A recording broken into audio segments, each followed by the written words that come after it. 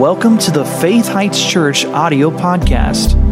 We pray that this message will bless you and feed your faith as you listen in today.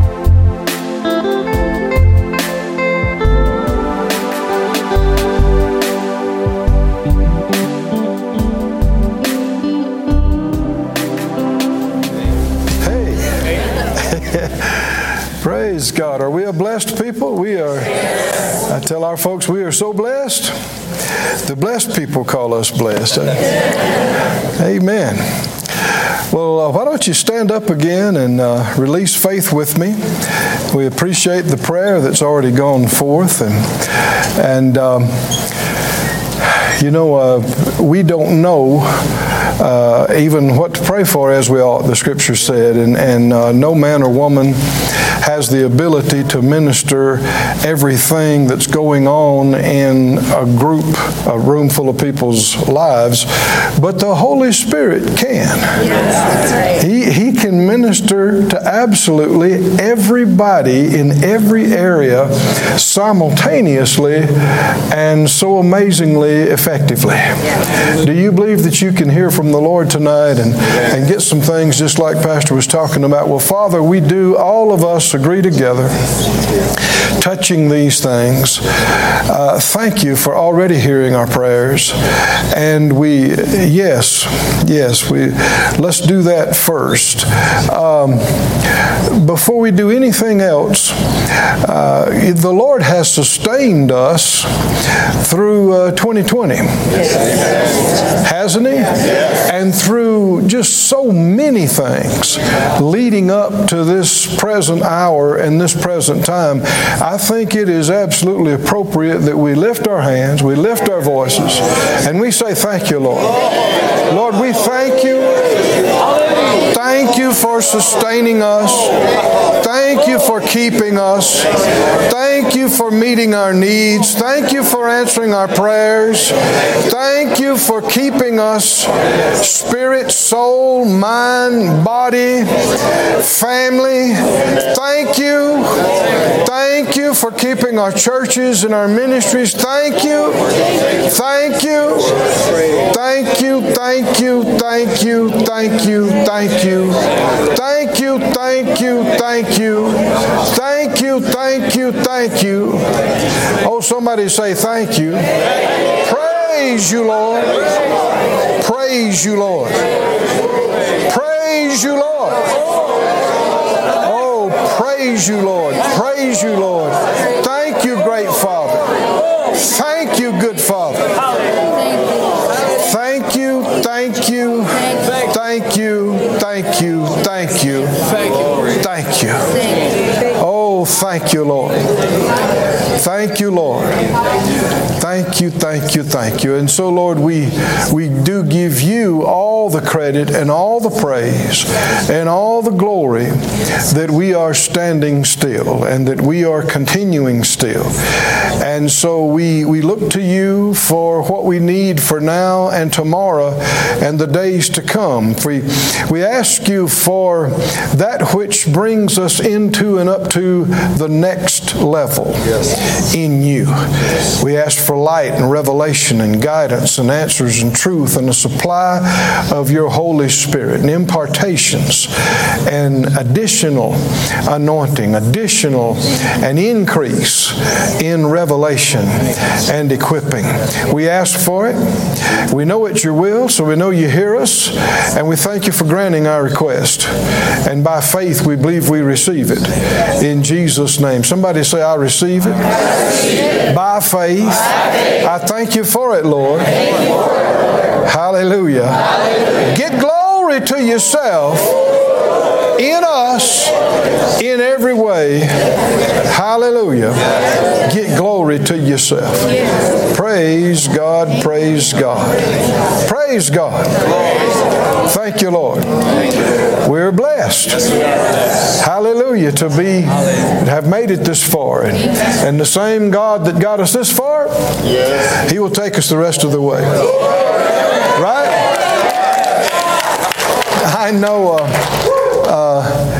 you can just remain standing a minute if you will. You'll get to sit plenty long here in just a little bit.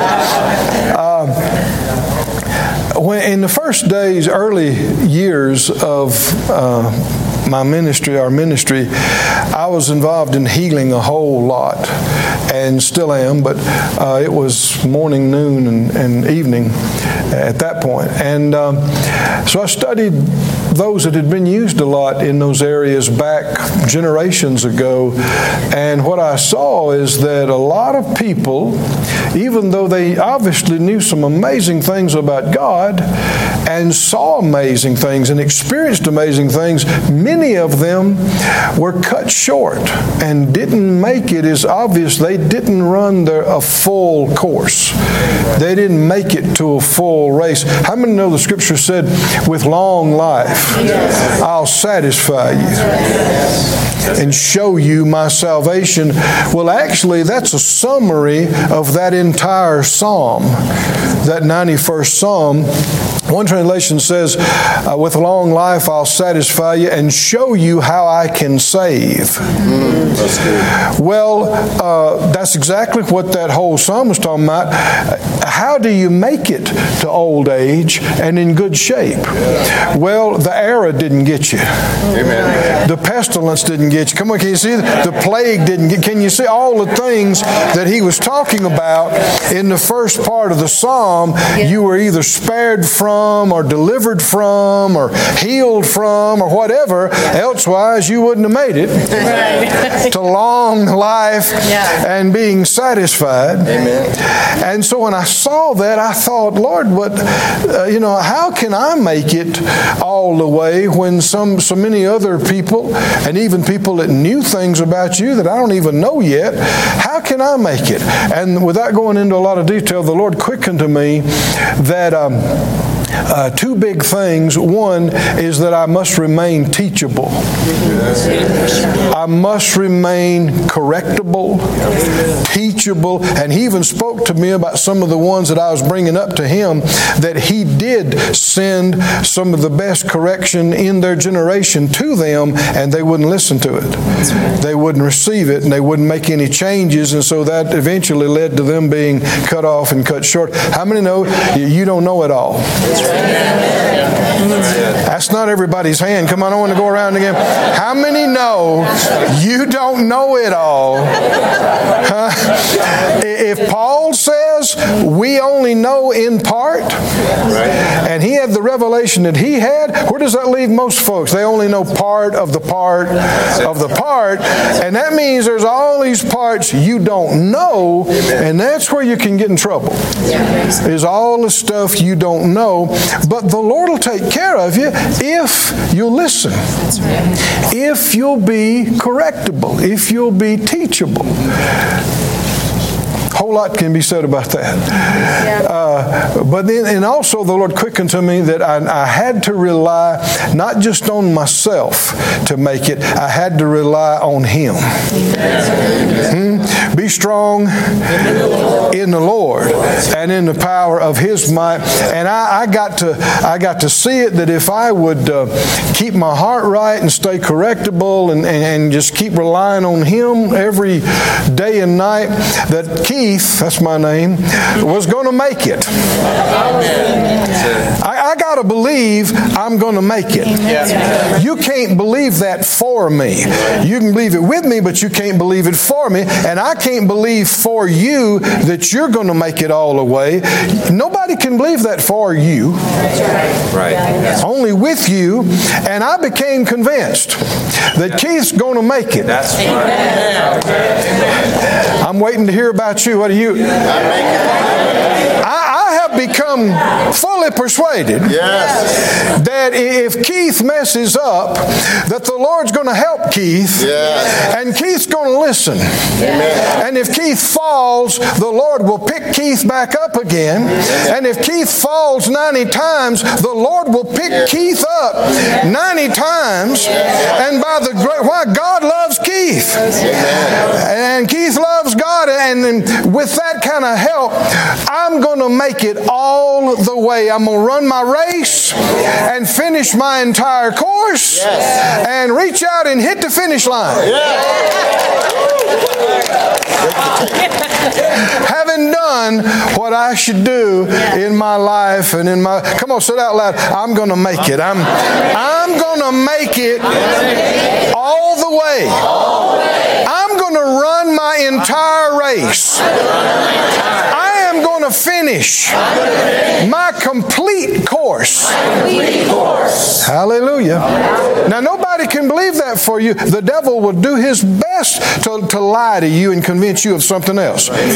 He will do his best to convince you that you're not going to make it.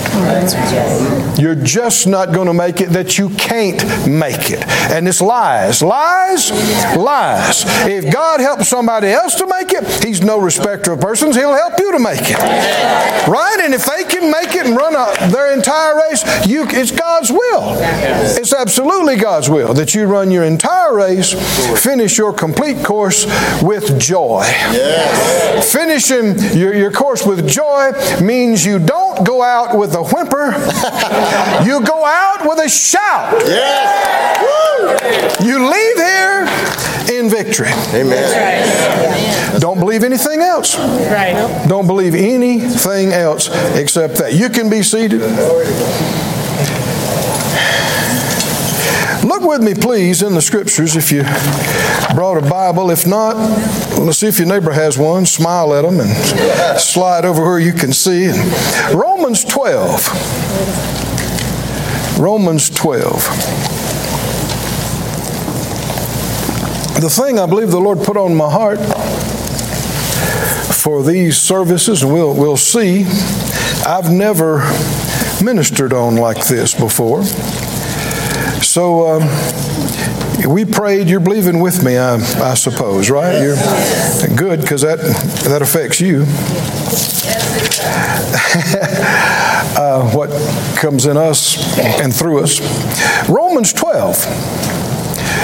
So much in this great chapter, but I want you to just notice in the second verse, Romans 12, it says, "Be not conformed to this world, but be transformed, you transformed by the renewing of your mind, that you may prove what is that good, acceptable, and perfect will of God." And he leads with the word good. Everybody say good. Verse 9, skip down to there.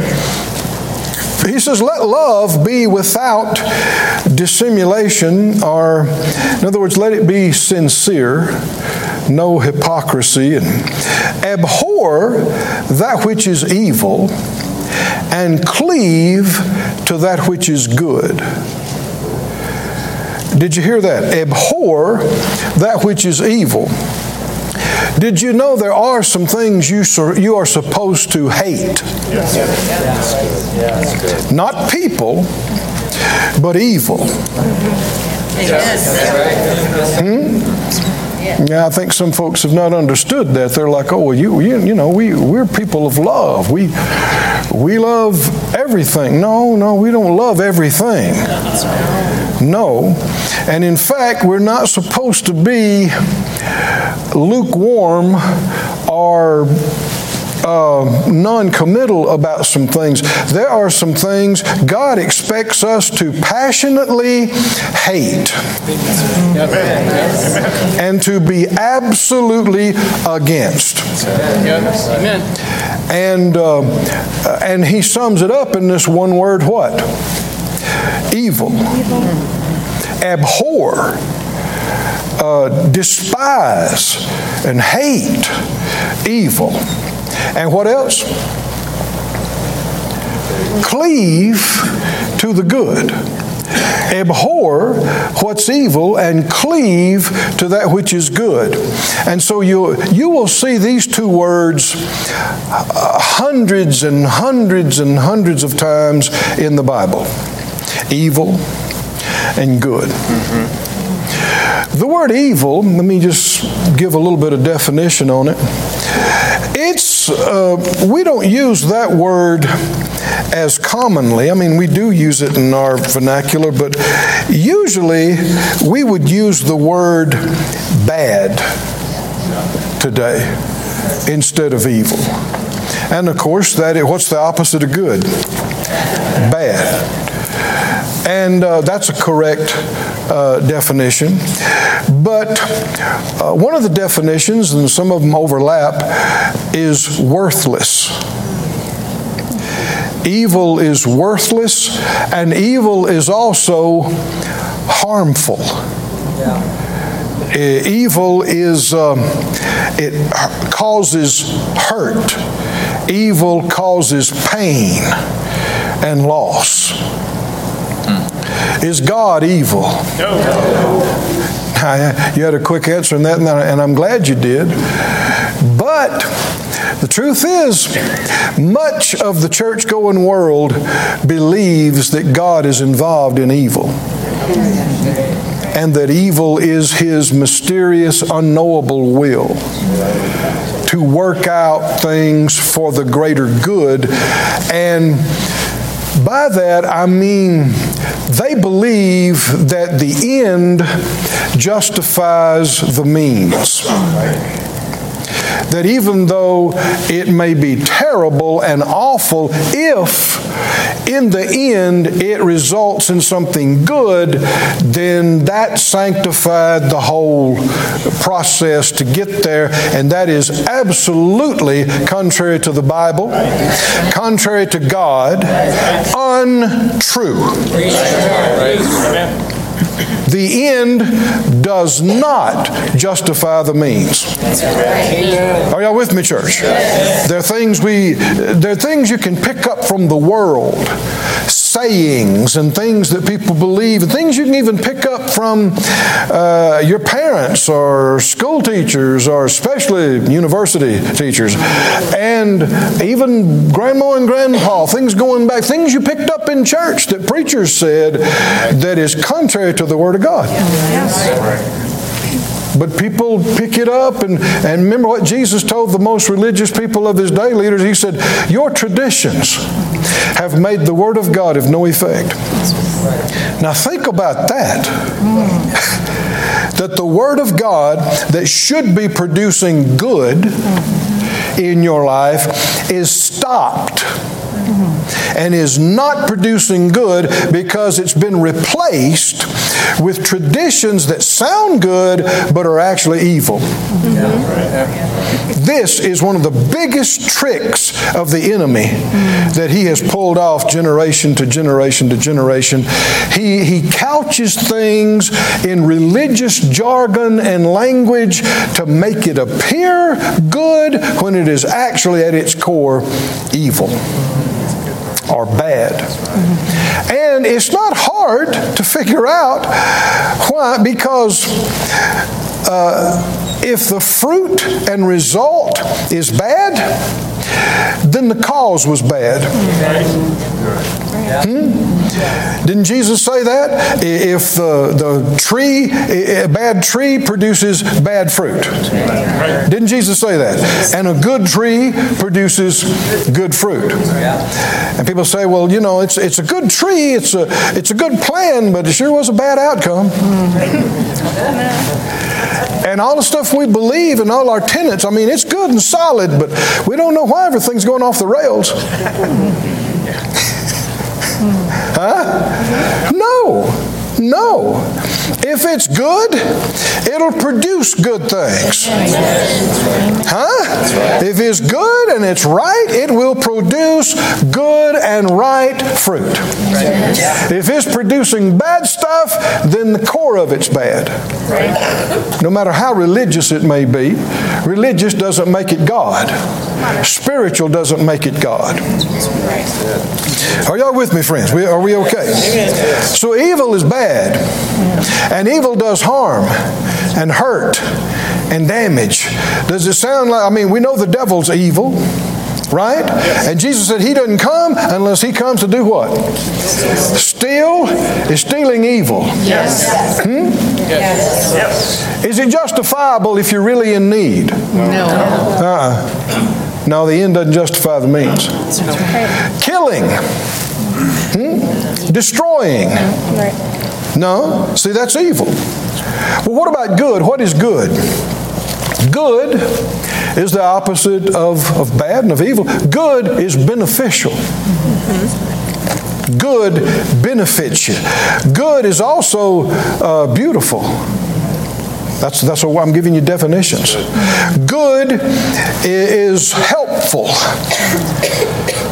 helping, benefiting, increasing. Is blessing good? All these things sound like blessing, don't they? Well, blessing comes from the blesser. Yes. Is God good? Yes. I mean, we've said it for a long time, but there's a lot more revelation to be had on this, brother, sister. I said, is God good? Yes. How good is He? When is He good? When does He stop being good? God is good. Light, God is. God is light. God is life. God is good. God is love. Love is good. Hate is bad. You're talking about hating people and hating the creation of God. But we should hate evil because evil hurts God's people. Amen. Right? Mm-hmm. I know I had the privilege of working, like I said, in Brother Hagin's ministry and healing school for a number of years. And we saw a lot of good things happen. And there are also some times we didn't see everything we wanted to see. But I have seen the ugly face of disease. I've seen it close up. We've all seen it, just living down here on the earth, but some have seen it more than others. Those that work in healthcare have seen how ugly it is.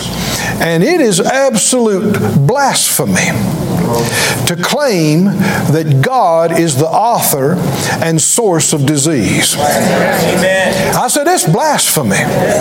It's bad. Can you imagine? In the beginning, God made everything the way He wanted it to be. Amen. Look at Genesis. When God created the heaven and the earth and all the plant life and all the animal life and all the things that He made, and He finished and He stood back and He said, it's good. In fact, it's very good. Can you look at AIDS and cancer and go, behold, it's very good? No. There was no decay. There was no cellular breakdown. There was no aging. There was no curse. There was no minus 30 temp or plus 105. Didn't exist. There were no earthquakes.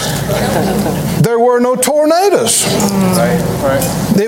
Nothing was too wet. Nothing was too dry, because God made it the way it was supposed to be.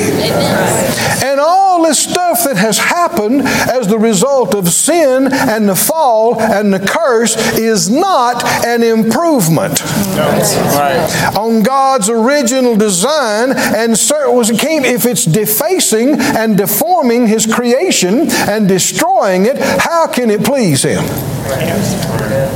I mean, it'd be like going to somebody that painted a masterpiece, a one-of-a-kind, a master painter. And so you coming along with your crayons and your watercolors and changing it up and working on it. You didn't improve it. No. Right? And disease and deformity and problems that come and twist up God's the human body and kill it and distort it and twist it until it barely even resembles a human form. How does that please God? How does that bless Him that it has distorted and hurt His creation? And you fast forward forward from the book of Genesis and you get to the end of the book of Revelation, when everything has been restored, God is creating a new heaven and a new earth wherein is no curse. And He said there will be no more crying, no more sorrow, no more dying, no more pain, no more curse. That's the will of God. It was the will of God. It hadn't changed. It will be the will of God. And all this stuff happening now in between is not the will of God. And if it's evil, you need to call it evil. Yes. There are people on the planet starved today for lack of something good to eat. There's no way that's the will of God. No. Are y'all with me, child of God? You know what that is? That's poverty. That's lack. And so don't tell me if enough lack will kill you and cut off your life, then you're not being able to pay a bill. That's a little bit of the same evil stuff that's killing people from hunger. Poverty is evil. Lack is evil. Disease is evil. Mental anguish and torment is evil. Anything that hurts, that harms, that destroys is evil. And God is good. So, somebody say good. God is good. God is beautiful. God is beneficial. God is helpful. Is that right? God is healing. God is restoring. God is peace. God is joy. God is victory. God is freedom. God is love. God is light. God is good. Good. He's good in the morning. He's good at lunchtime. He's good when the sun goes down. He's good every day of the week. And on the weekend, He's good. On holidays, He's good. He's good when you wake up. He's good when you leave the house. He's good when you come back. He's good when you lay down. Oh, somebody say, He's good. He's good. He's good. He's good. Why am I going on about this? Because the devil has convinced most of the people on the planet that He's not. That's right. Well, they don't readily say it, they don't openly say it, and yet they attribute all of this evil to Him. Yes. Why did God take these little ones in these accidents? Why did God take my daughter in this car wreck? Why did God take, my mother in this tornado? He did not take them. He didn't do it. Now, if they're believers, He received them.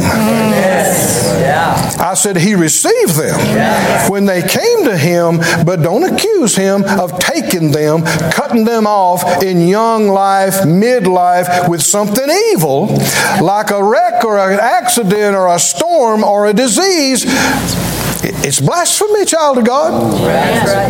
The thing that the Lord warned the religious leaders of His day about is when they accused the works He did of being by Beelzebub, the devil. You remember that? They said, He does what they accused Jesus. They said, He's doing these healings, these miracles by Beelzebub, the prince of devils. And Jesus warned them. He said, if you blaspheme the Holy Spirit, they're accusing, they're saying what the Holy Spirit was doing was of the devil.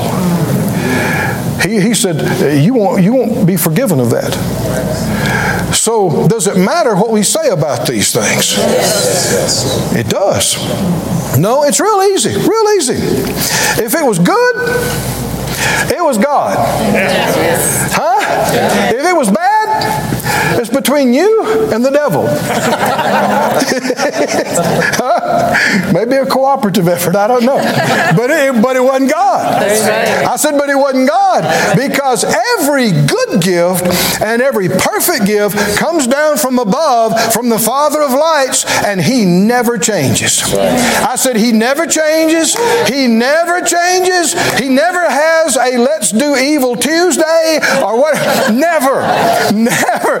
It's always good, good, good, good, good, good, good, good, good, good, good. And then he does good and more good. And I know there's a lot of evil stuff happening on the planet, but I'm telling you, it's not God. It's not Him. It's not Him. Read it out loud again. What did He say to do with evil? Abhor it. Somebody say, I hate evil. I do. I mean, I despise the thing that cuts people's life off short and makes children suffer. Are y'all listening? And tears families apart. I hate it with a passion. I'm against it. I'm on a mission. Are y'all with me? What can you do with it? The truth will make you free. I said the truth will make you free. I'm on a mission to get the truth out. In power. I'm on a mission. The weapons of our warfare, they're not carnal, natural, but they are mighty through God. Right? And there's something we can do about it, and you don't have to be a preacher to do something about it yourself. You believe the truth, you get free, you quit believing lies, and anybody listen to you, you tell them how God set you free. You're anointed to be a witness everywhere you go. This ain't a preacher thing. Anybody that'll listen, you tell them the truth. That God's not our problem. Amen. He's our answer. Abhor the evil, cleave to the good. Well, in order for that to happen, you're going to have to be able to discern between what's evil and what's good. So you're not clinging to some evil, calling it good, or you're not rejecting something that's good, calling it evil.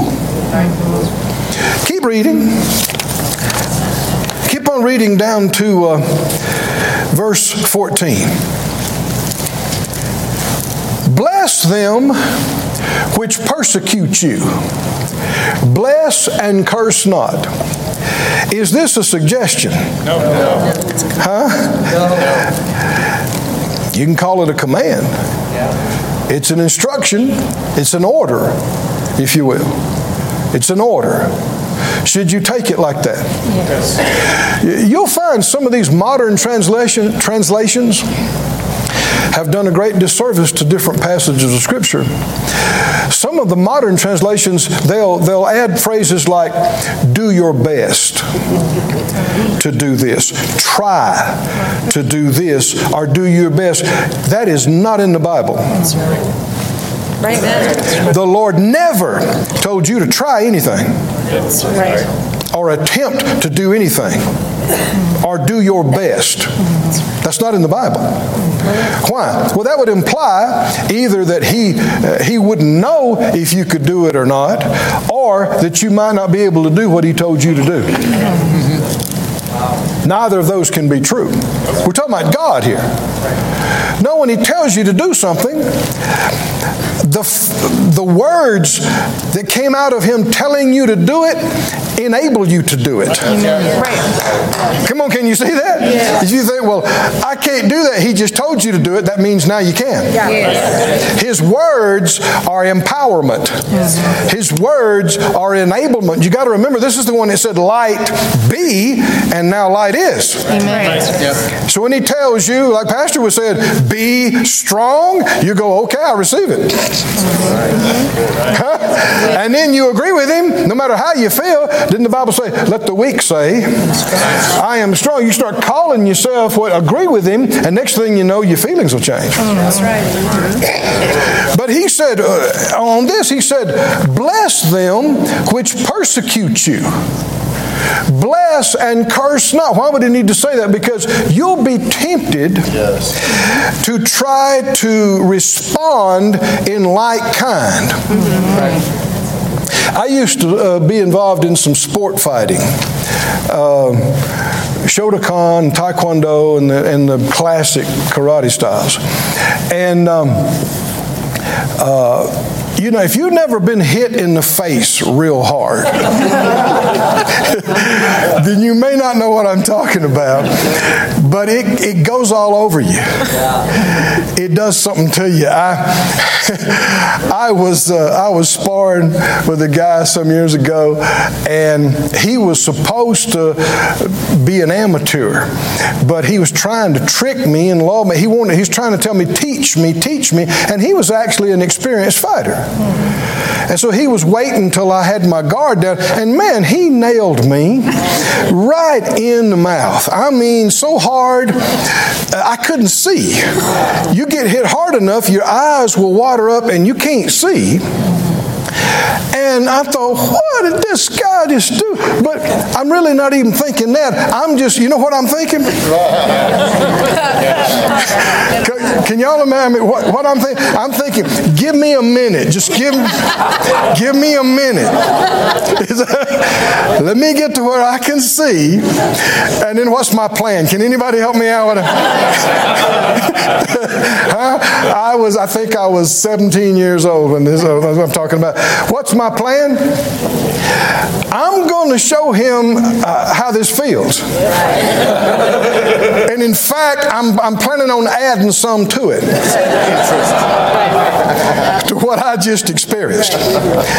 And you don't have to try to think about it. It just goes all over you. And you're just, the pores of your skin are saying, hit him back, hit him back, hit him back, hit him harder, hit him. But now, put this back up again. What did the word say? Those that persecute you. Now, this is not an isolated verse. I mean, the Lord said that too. Hold your place here. Go over to Luke 6. Hold your place here. Are y'all okay? Yes. Luke 6 and 27. Jesus speaking here. He said, I say to you, which here, Luke 6:27, love your enemies. Now this is not the law. I've heard people say, well, Jesus taught the law. And so, some people try to leave the impression that what Jesus said and taught and preached was pre-grace. And so his words were to the Jewish community, not really to us. That's untrue. That's a big mistake. The scripture says that the law and the prophets were until John. John the Baptist. Are y'all with me? Am I quoting scripture or not? Yes, sir. And just, if you want to get understanding on this, go to Matthew 5 and read it carefully. That whole message that Jesus preached, he said, basically, the law said, but I say. Right? And he's not teaching the law. He's teaching being led by the Spirit. Right. He's introducing the new covenant. Right. That he's about to go pay for. And so that's wrong mentality. And of course, who would want you to disrespect Jesus' words and say they're not for you today? Devil. That's the devil. And or confused people. No. But that's what Jesus, the law did not say love your enemies. No, you loved your neighbor. You loved your fellow Israelite. And you hated your enemies. And that was all legit. And how many remember the law is eye for an eye? Right? Yeah.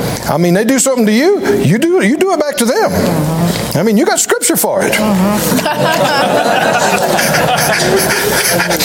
So if I had been, a couple of thousand years ago, I could have hit that guy back really hard and had scripture for it.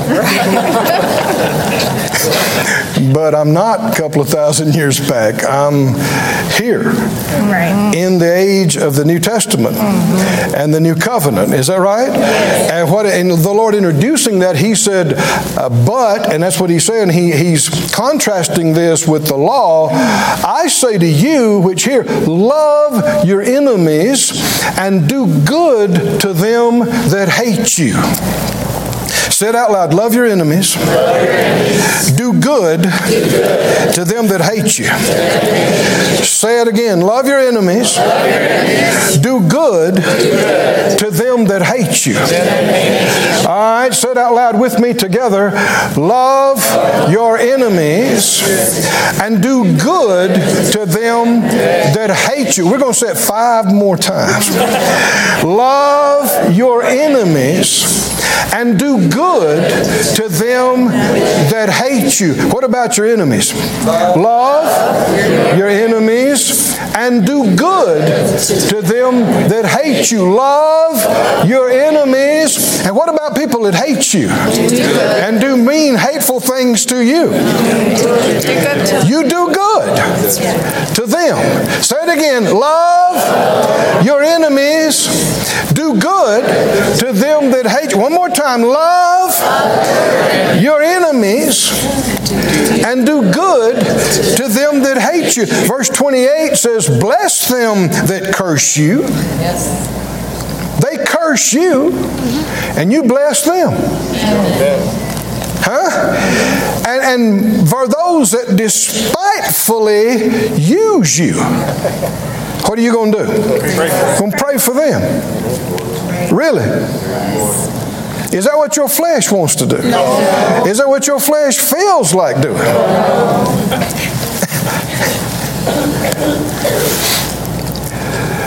Now, I think a lot of folks they know that's in the Bible. And they know that's the highest ideals of Christianity and what a really good Christian should do. But, they don't have to work where you have to work. And they don't have to deal with the people you have to deal with. And they don't have to pastor the people you have to pastor. Or they don't have the pastors that you have. And they don't have the family that you have. And the kinfolks that you have. They don't have the neighbors that you have. And of course, they didn't have the internet back then. And they didn't have all these people posting all these lies about you.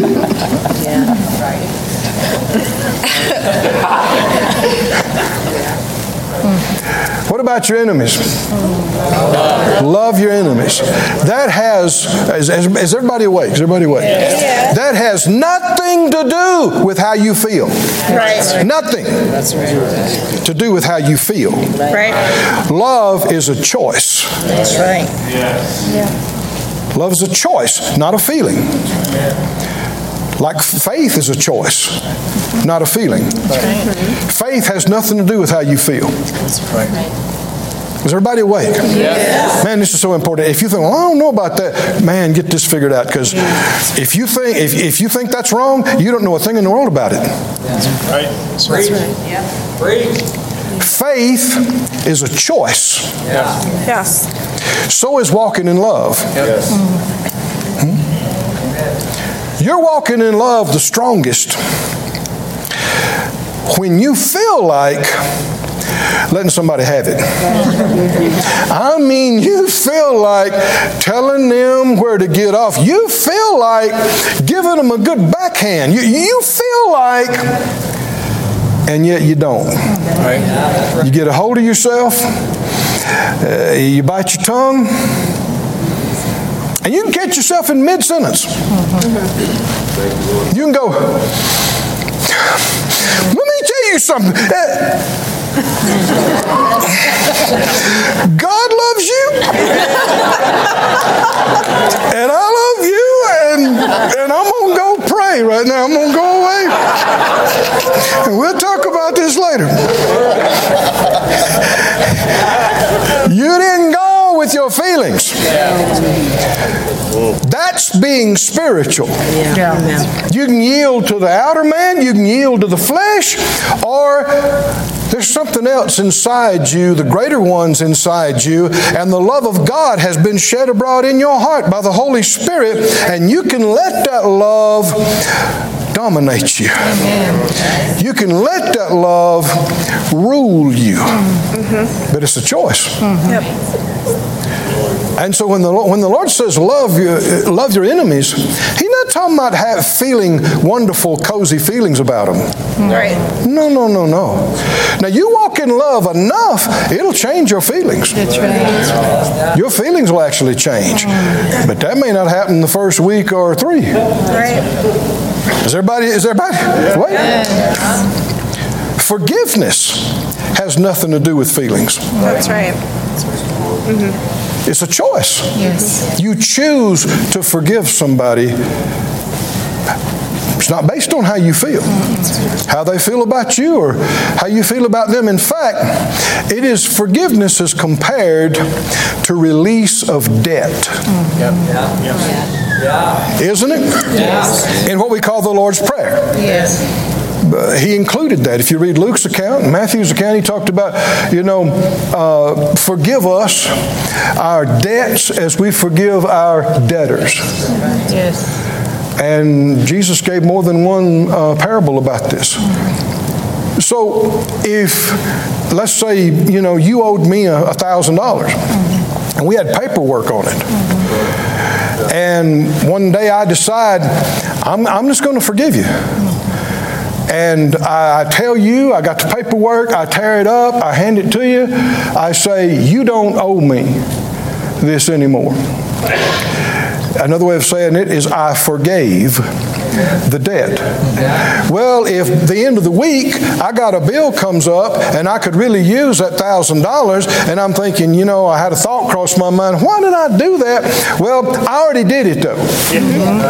Is that right? Regardless of how I feel about it and what feelings may come, it was a choice, it was an act, and you don't owe it anymore. That's right. That's exactly how we forgive each other. It's exactly how we do it. It's just a choice. It's a decision. And you need to do it, and there are times even if you're by yourself, you need to say it right out loud. If there's something you've been holding on to, and a grudge, and something else, you need to say it out loud. That person, what they did to me, in Jesus' name, I forgive it. I release it. They owe me nothing. Not an apology, not an explanation, not to try to make it right. I tear up the paperwork. I forgive them. They owe me nothing. Now, next week, the enemy may try to bring to your remembrance what they did to you, and you need to say, that doesn't matter. I forgave them. And even if you let yourself think about it too much and it made you mad again, it ran on, it doesn't make any difference. You forgave them. Amen. You said, quit that. Quit thinking about that. I've forgiven them. Amen. It's a choice. Yes. Say it out loud. Love is a choice. Faith is a choice. Forgiveness is a choice, not a feeling. Didn't say, for God so loved the world that He had a feeling. No, He loved us while we were still His enemies. That doesn't make you feel wonderful. I mean, a planet full of people blaspheming His name, doing everything in the world except caring about what He wants or His plan for their life. He loved us before we ever knew Him. He loved us while the world was His enemy. It was a choice He made to love us. He said, I've loved you with an everlasting love. It's a choice He's made. And that's one of the amazing things about love. 1 Corinthians 13 says love never fails. It also means love never ends. And people, let me say it like this, there's no defense against the love of God. That's right. You make a choice to love somebody, not based on what they do or didn't do or how you feel about them or any of that, and they can say, well, I don't want you to love me tough. You can't do anything about it. I made a decision decision too. Is that right? That's right. Well, I'm going to make you stop. You can't. It's a choice. There's no weapon that can be formed effective against God. And those who are His and walking with Him, there's no weapon formed against us that can prosper.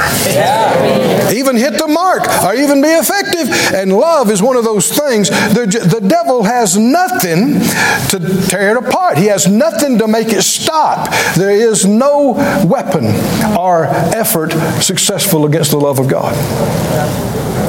Hallelujah. It's forever. It never ends.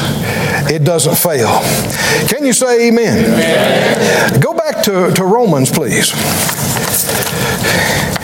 Boy, at this rate, I hope you can come back, because we're still on the text. Romans 12, are you there? Romans 12:14. 12:14 says, bless them which persecute you. Now, that could also be translated, they chase you, they pressure you, they harass you. If people are chasing you, harassing you, pressuring you, bothering you, it doesn't make you want to bless them. So it'd have to be a choice. Right? That you're not going to act how you feel. And don't curse them. And in other words, those that curse you, you don't curse them. Now, like we said before, Christians know this is in the Bible. Christians know this is the right thing to do. But there's more to it than that. Yes. Than it just being the right thing to do. One of the biggest reasons the Lord says this to us is for our benefit. Right. Not the person who's harassing us. Right. Yes. Right. Yes. Amen. The reason He tells us this and didn't suggest it, He commands it in multiple places, is because this protects you. Yeah. This protects you. And this benefits you. Hold, well, let me see. See if I can go there right now or not. Now keep reading. We're not done with the text. Bless them which persecute you, bless and curse not. Rejoice with them that do rejoice, and weep with them that weep. Be of the same mind one to another. Mind not high things, but condescend to men of low estate. Be not wise in your own conceits. Recompense to no man evil for evil. Provide things honest in the sight of all men. If it be possible, as much as lies in you, live peaceably with all men. In other words, if it was just up to you, you'd get along with everybody. Amen. That's how it should be. And he goes on to say, dearly beloved, avenge not yourselves. Now, he's already said, don't recompense evil for evil, so he's reaffirming these same thoughts. Don't avenge yourselves, but rather give place to wrath, and that's God's wrath too. For it's written, the Lord said, vengeance is mine, so then it's not yours. We might say it like this, payback. Right? Said out loud, payback belongs to the Lord. Belongs to the Lord. It doesn't belong to me. Doesn't belong to me. It's not mine. It's not mine. He said, vengeance is mine, said the Lord. I will repay, says the Lord, which is one of the reasons why you would pray for somebody, is because if you're going to love your enemy, you don't want to see them destroyed. Right. Even if they hate you. Mm-hmm. You still know that a soul is valuable. Yeah, that's good. And that God loves them. That's why He paid the price that He did for them. I'm not the judge. It's not in my hands. But He is the righteous judge. And if they don't repent, if they never repent, they got judgment to look forward to. Mm-hmm. I don't want to see them judged in this life. Certainly not after this. Which is why you'd pray, Lord, Have mercy on them while they're cursing you. Is this Christ-like? Yes. See, this is exactly what the Master did. I mean, when they drove the spikes into his hands and raised him up on the cross, is that evil? Are they causing him pain? Are they doing harm to him and mocking him and blaspheming? What did he say? Father, forgive them. They don't know what they're doing. And they didn't know. They didn't know who he was. And they didn't know what they were doing. This is love. This is a choice. Can you see this? Yes. Can you live this way? Yeah, you can, or the Lord wouldn't have told you to do it. Right? That's right. And not only did he tell you to do it, he gave us the love to love with. When you're born again, he put that love in our hearts by the Holy Spirit. It's not a matter that you can't. It's a choice. That's right. Will we yield to what he put in us, or will we be so carnal and fleshy that we let our feelings and our anger and our rage and our grudge dominate us? And you can, as a Christian, you can let grief, you can let grudge eat you up and absolutely cloud your mind, rob you of your joy, rob you of your peace. And the thing is, the person you're so mad at, they may be having a high heel time. That's right. They might not have thought about you in the last 10 years. That's right. And here you are, miserable, full of venom. Come on, can you see this? Yeah. Full of hate. I'm talking about a born-again child of God. That's right. Now, that's not what God put in your heart, but you can yield to anything. Yeah. It's a choice. Just destroy you, destroy your relationships, because it's hard to live with a person like that. That's just full of bitterness. Yeah. And of course, if the person they're mad at is not around, guess who they're going to take out their frustrations on?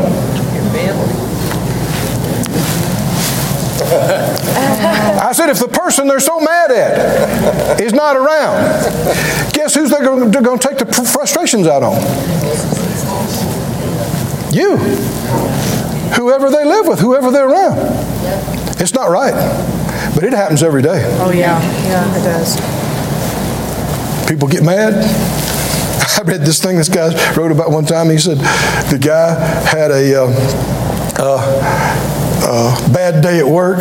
He came in, he went through the door, he yelled at his wife, and his wife yelled at the child, and the child kicked the dog, and the dog went and bit the mailman. And it's something about how it flows down.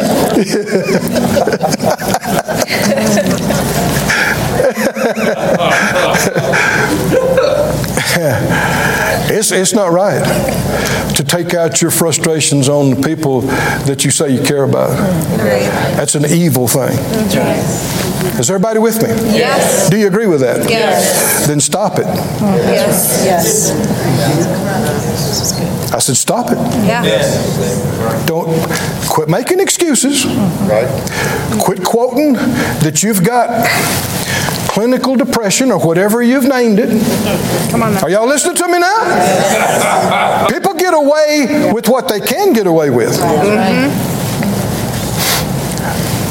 In men's meetings, I've talked about this, a man should never hit his wife. Ever. Yeah, but what if she hits me? Don't hit her back. And I've had people say, well, of course the wife shouldn't hit her husband either. That's right. And I've heard guys say, well, I just got so mad, I didn't know what I was doing. I said, yeah, I'd like to do an experiment. Let's get, a 300-pound linebacker. Right.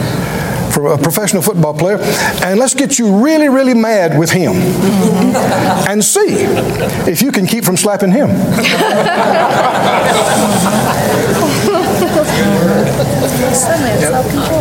People do what they can get away with. That's right. People do the same thing.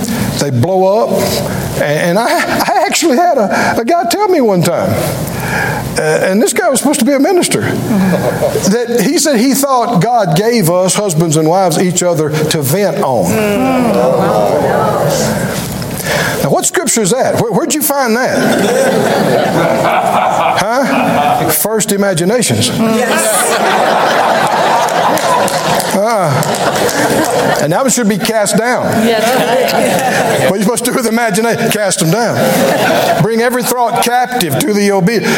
God did not give you your family to vent on and take your and people say, well, you have to let it out. How about not letting it in? Come on.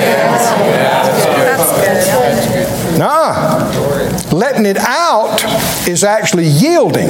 Right. Yielding to the flesh, yielding to anger, yielding to bitterness, yielding to wrong spirits. Right. No, letting it out is not the solution. Don't let it in. That's right. Didn't the Lord say, don't let your heart be troubled and don't let it be afraid? He didn't say vent it until you get to feeling better. No, don't let it get that way. Don't let it in. That's good. Yeah. Yielding to it makes it worse. The more you rant and rave and yell and cuss and break furniture, the worse you're going to get. And you can't blame people for leaving you. Right. People don't have to put up with that. They shouldn't put up with that. No. They don't have to. Well, they have to forgive me. They actually don't. They're commanded to, but they don't have to. They have a free will. They don't have to stay with you. They don't have to forgive you. They don't have to give you another chance. No, they don't. They got a free will. Yes. No matter what they should do, doesn't mean they're going to. That's right. Or if they're willing to. We should appreciate the people who tolerate us.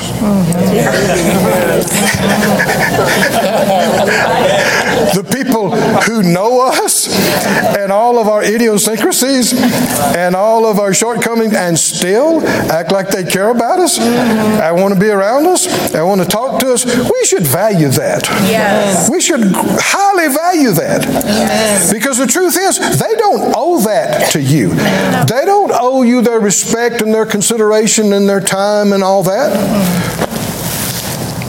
It should be something you appreciate that's not owed. It's grace. Yeah. It's a gift. And so you should give it to others like it's not owed.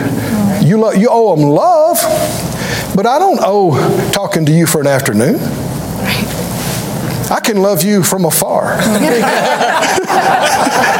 That's actually way easier, right? I mean, walking in love with people that you never see, that's the best. Are y'all okay? Yeah. Keep going. Keep reading. Verse 19, dearly beloved, avenge not yourselves, but rather give place unto wrath, for it's written, vengeance is mine, I will repay, says the Lord. Therefore, if your enemy hunger, do what? Eat him. Say, well, that's just good enough. Yeah. You sowed it, you're going to reap it, buddy. No. This would be mercy. This would be grace because you don't owe it to them. Right. Can you see this, guys? Yeah. This is grace. This has nothing to do with how they hadn't been there for you. They've been against you. They've hurt you. They'd let you starve to death. But you're a believer.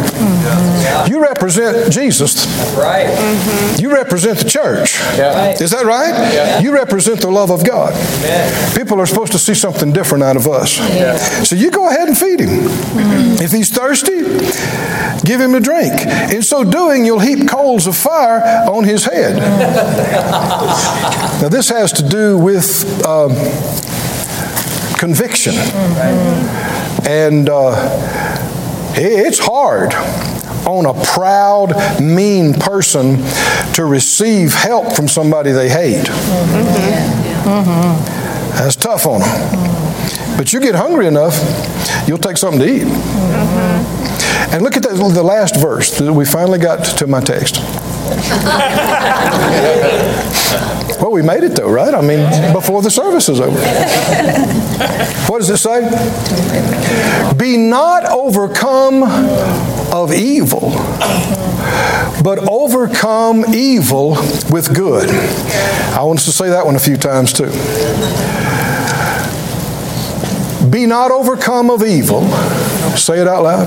Be not overcome of evil. Overcome evil with good. Overcome evil with good. We might say it like this: don't be overcome with evil. But what do I do though with evil? You need to do something with it. It's around. What are you going to do with it? You overcome evil with good. That's how we deal with it. You don't fight fire with fire.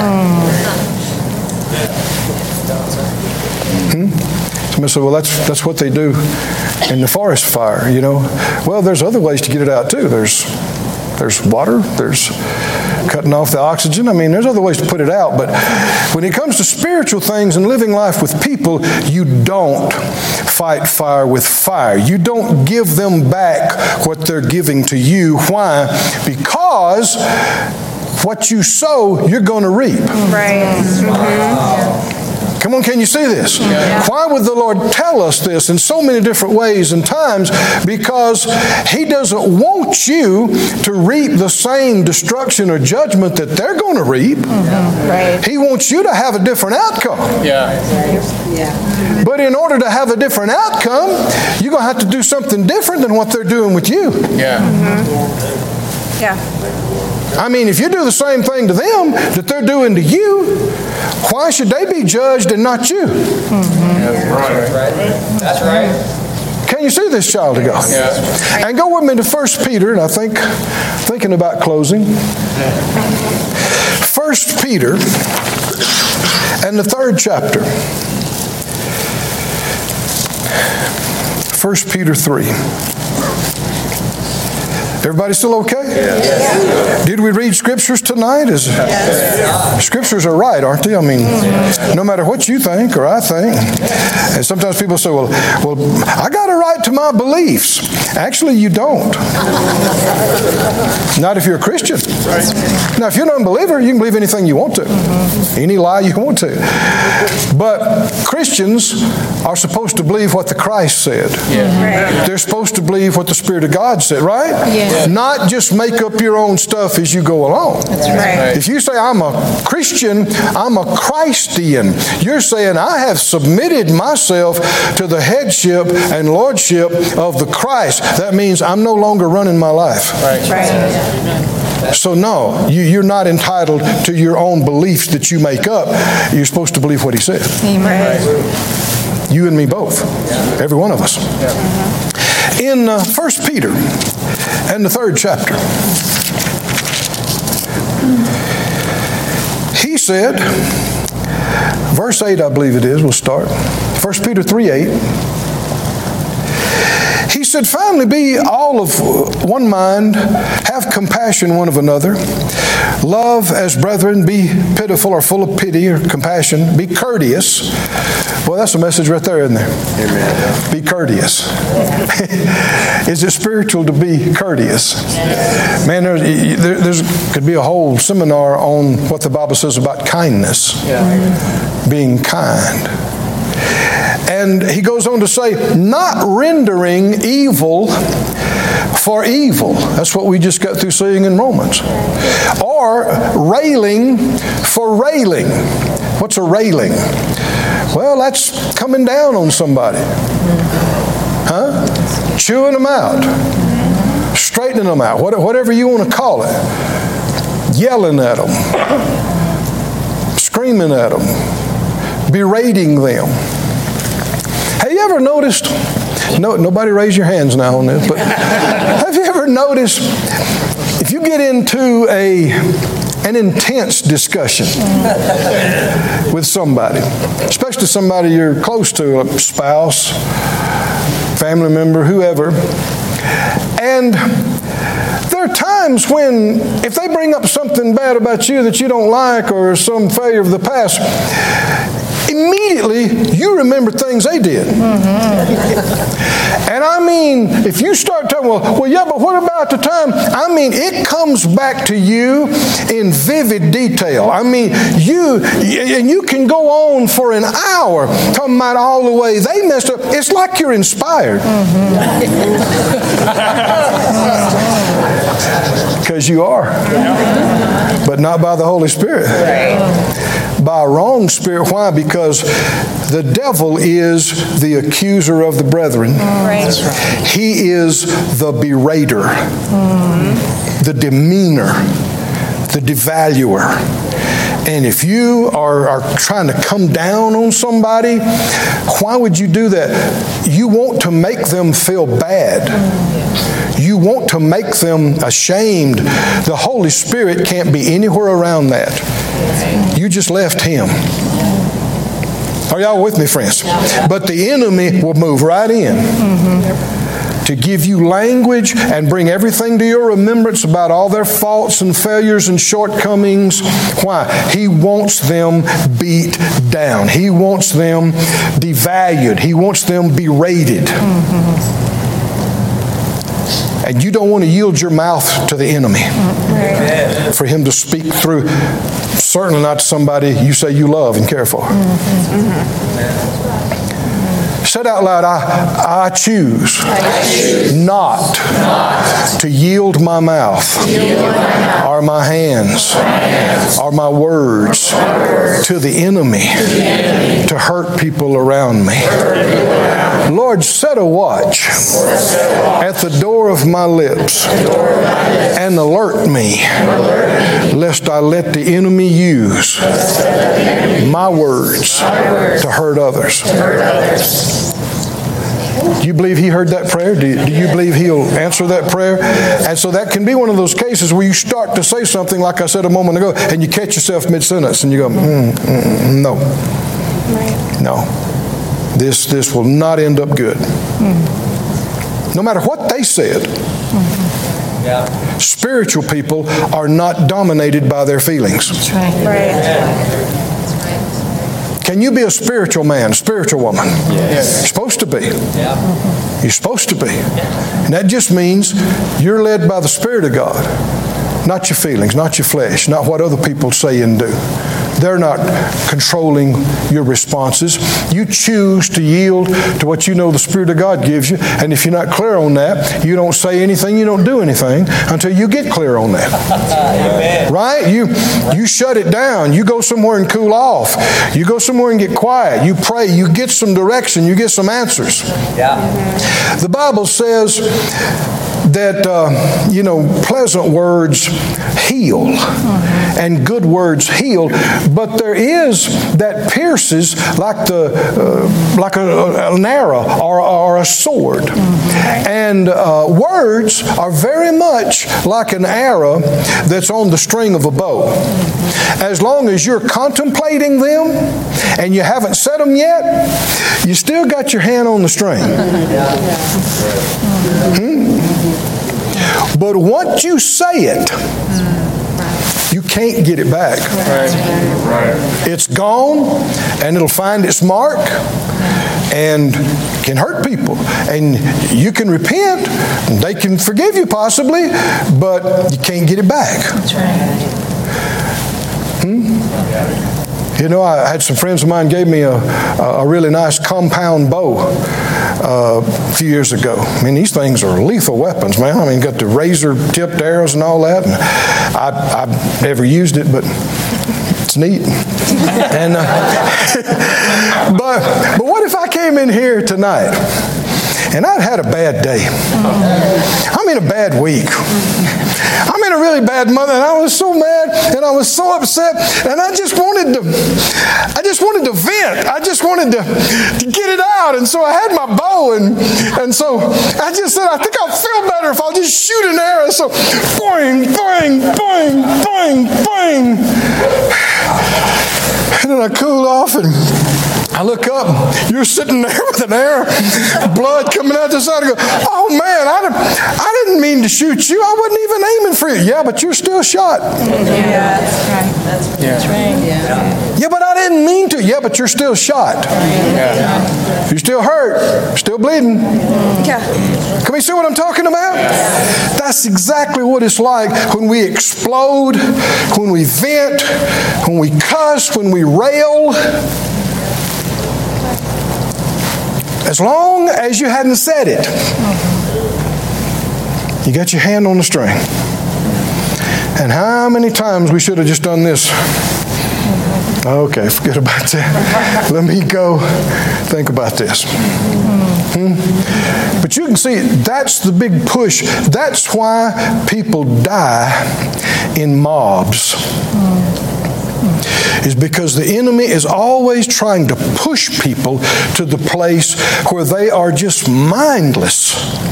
They are so mad, they are so upset, they are so bent that they don't really half realize what they're doing or where they are, what's going on, and the next thing you know, people are dead. That's the devil.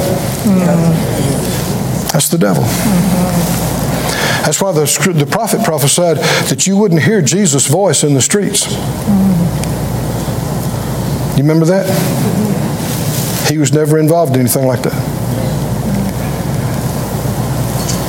The Spirit of God is peace. Is that right? Yes. Love, joy, peace, long-suffering, goodness, gentleness, meekness, temperance. That's the Holy Spirit. Am I quoting Scripture again? Is it? Yeah. Is this right now? Yes. And so you must not let yourself get to the place. If you've yielded to it all your life, people have grown up in households where there is yelling and screaming and throwing and breaking and hitting. And they excuse it. They say, well, I'm Italian. What can I say? I'm this, I'm Irish.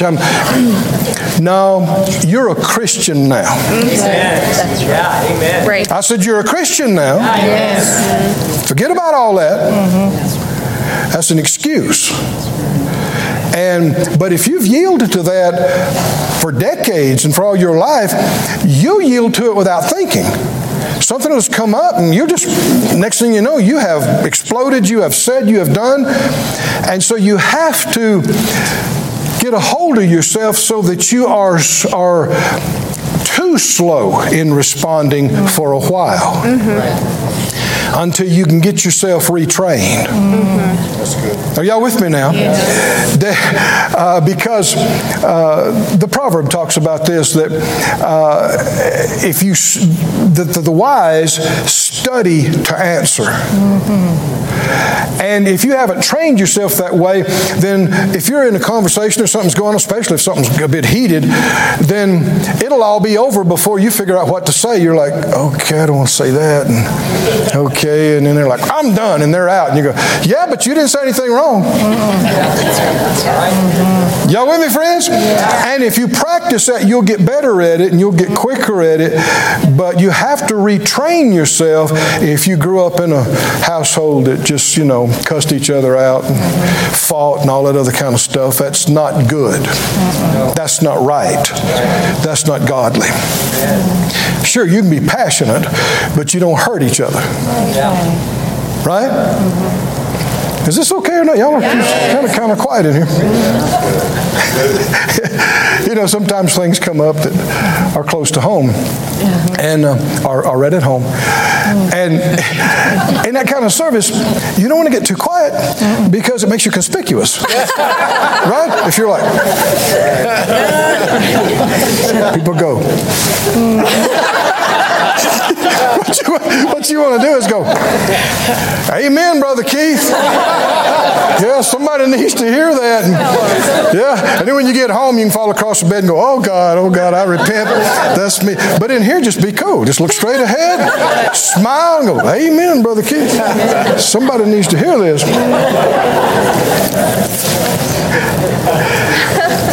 1 Peter 3, let's finish this, and then I think we'll be done for tonight. He said, verse 9, 1 Peter 3:9, not rendering evil for evil or railing for railing, but contrariwise, blessing. Same thing Spirit of God said through Paul. Same thing the Lord said through Jesus. Same thing. Knowing, now here is some insight into why. Is everybody awake? Yeah. This is some insight. Not just that it's the high moral ground. It is. But there's a lot more going on here. Why? Not rendering evil for evil or railing for railing or chewing for chewing or whatever, but contrary-wise blessing. Why do that? Knowing that you are called thereto. Called to what? You're called to blessing. Right. Not cursing. You're a child of the light, not of the darkness. You're a child of God, a child of love, not hate. A child of blessing, not cursing and judgment. Amen. But in order to keep in that flow and that life, you can't get too mad and upset and start cursing when they curse, or start trying to get back at them, or start trying to pay them back, because now you're going to get what they're going to get. You have unhooked from the blessing flow. No, knowing that you should inherit a blessing. Right. For he that will love life and see good days. Now we've come full circle to where we started. About living a long life. And he's not just talking about just a long time. He's talking about a quality life. A quality of life. Good. What he calls good days. Oh, somebody said out loud, loving life and having good days. Oh, come on, loving life.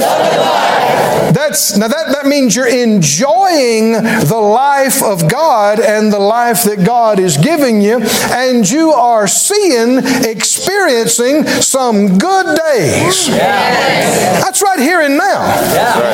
That's right here and now. In the land of the living. Seeing and experiencing the goodness of the Lord here and now in the land of the living. He that will love life and see good days, let him do what? That's what we've been talking about all night, right? Refrain his or her tongue from evil. There's that word. What is evil? Bad, injurious, accusative, demeaning, berating. Somebody say out loud, I don't do that. I don't do that. I don't yield my tongue to that. I don't yield my words to that. I don't yield my mind. Why? Because that is working with the accuser of the brethren, the devil. You don't want to do that, child of God. You don't want to yield your members as instruments of unrighteousness for him to use against each other.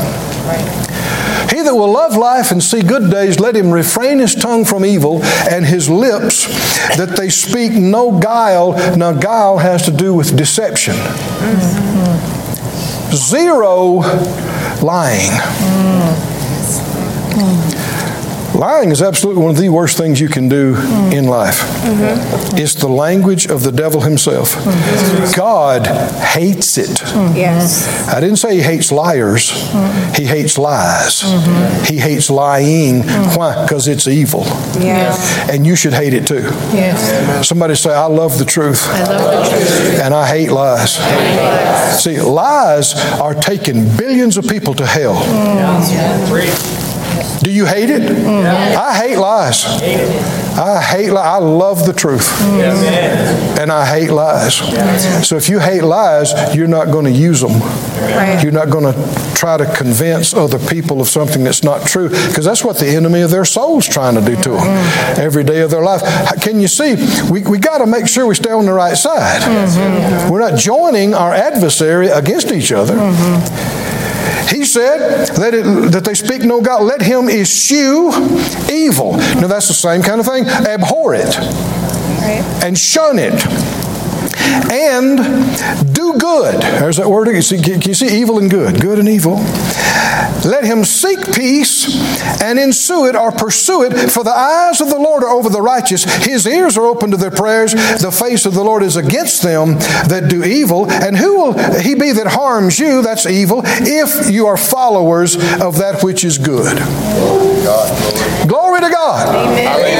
I love God. I hate the devil. I love the truth. I hate lies. I love good. I hate evil. I'm a follower of good. Stand on your feet, everybody. Praise God, praise God. Lift your hands, lift your voices. Somebody say, thank you, Lord. Thank you, Lord. Thank you, Lord.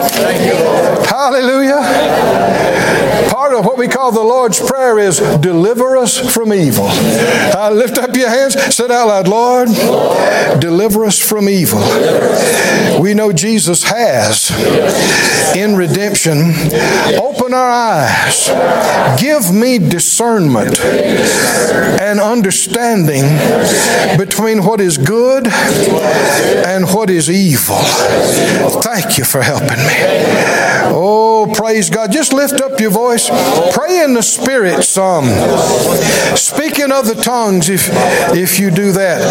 Kale brognoshe, neha, senga neha, no wingielo, no in winge, e wingelo, manke luchinofa, yewakine sutovo, igamane olapepia, ninde watoko, mine wantia, lesoma profem piaeche.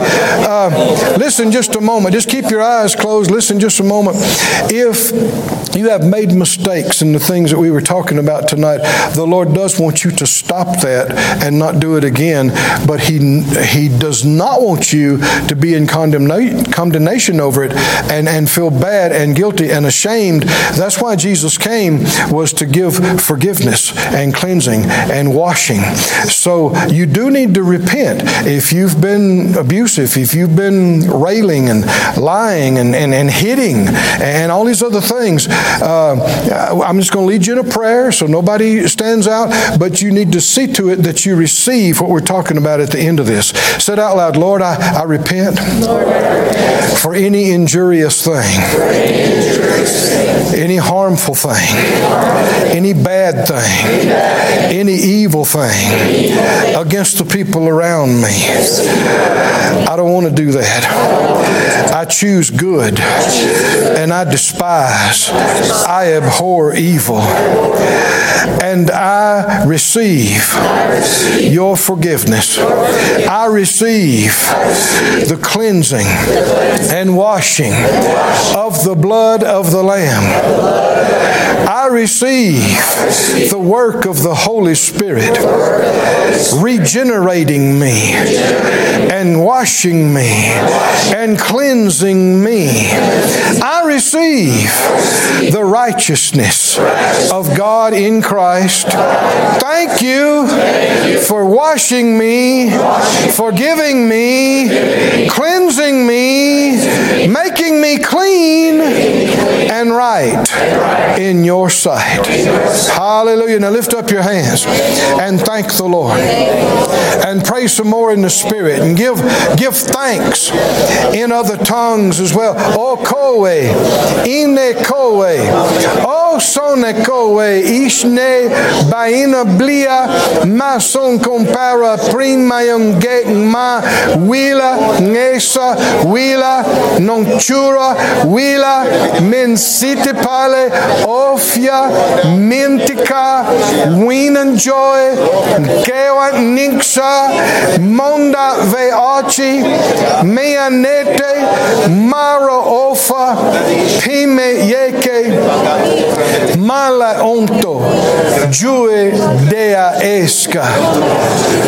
Oh, thank you. Thank you. Thank you. Thank you. Thank you. Thank you. Thank you. Thank you. Thank you. Thank you. Thank you.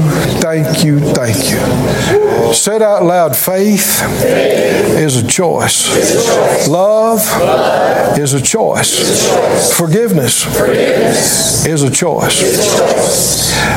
Like I said, I had the opportunity of working in healing school at Brother Hagin's ministry. And that coupled with other things, I've seen a lot of people in some bad situations, in some painful, bad situations. And what I saw over the years, and actually decades, is having problems, even terrible pain, doesn't justify being mean. People use it as an excuse, but it doesn't fly. It doesn't work. My grandmother, I saw her when I was a teenager. She had some things that caused her a lot of pain and a lot of discomfort, but I never saw her get mean. Never. And I saw some situations that, were really tough for her. And you could tell she was hurting, or you could tell this or that. But she'd put on a smile and ask how you were doing. And you don't have to get mean just because you're hurting. And I've seen people that barely had anything wrong with them just get as mean as could be and just say and do all kind of stuff and demand all kind of stuff. No, it doesn't justify it. It's not okay. I said it's not okay. And you don't have to be that way. And the thing is, if you keep doing that, you're going to wind up alone and very lonely. And you can blame everybody and their brother, and it's not going to comfort you. When you are completely alone and nobody will involve you in their things or give you, let you work in what they're doing or let you be a part, doesn't work. What you want to do is make a giant change. And let the love of God. Come on, sit out loud. Put your hands on your being and say, I have the love of God shed abroad in my heart by the Holy Spirit. I will allow this love to control my being. I will be kind no matter how I feel. People don't owe me things. I'm not a taker. I'm not a demander. I'm a giver. And because I give, it comes back to me. Hallelujah. Multiplying. Running over, it comes back to me. Can you say amen? Praise God. Pastor. Thank you for listening to today's podcast. For more information about this ministry, visit faithheights.org. You can also find us on Facebook and Instagram. To sow into this ministry, visit faithheights.org and click on the Donate tab.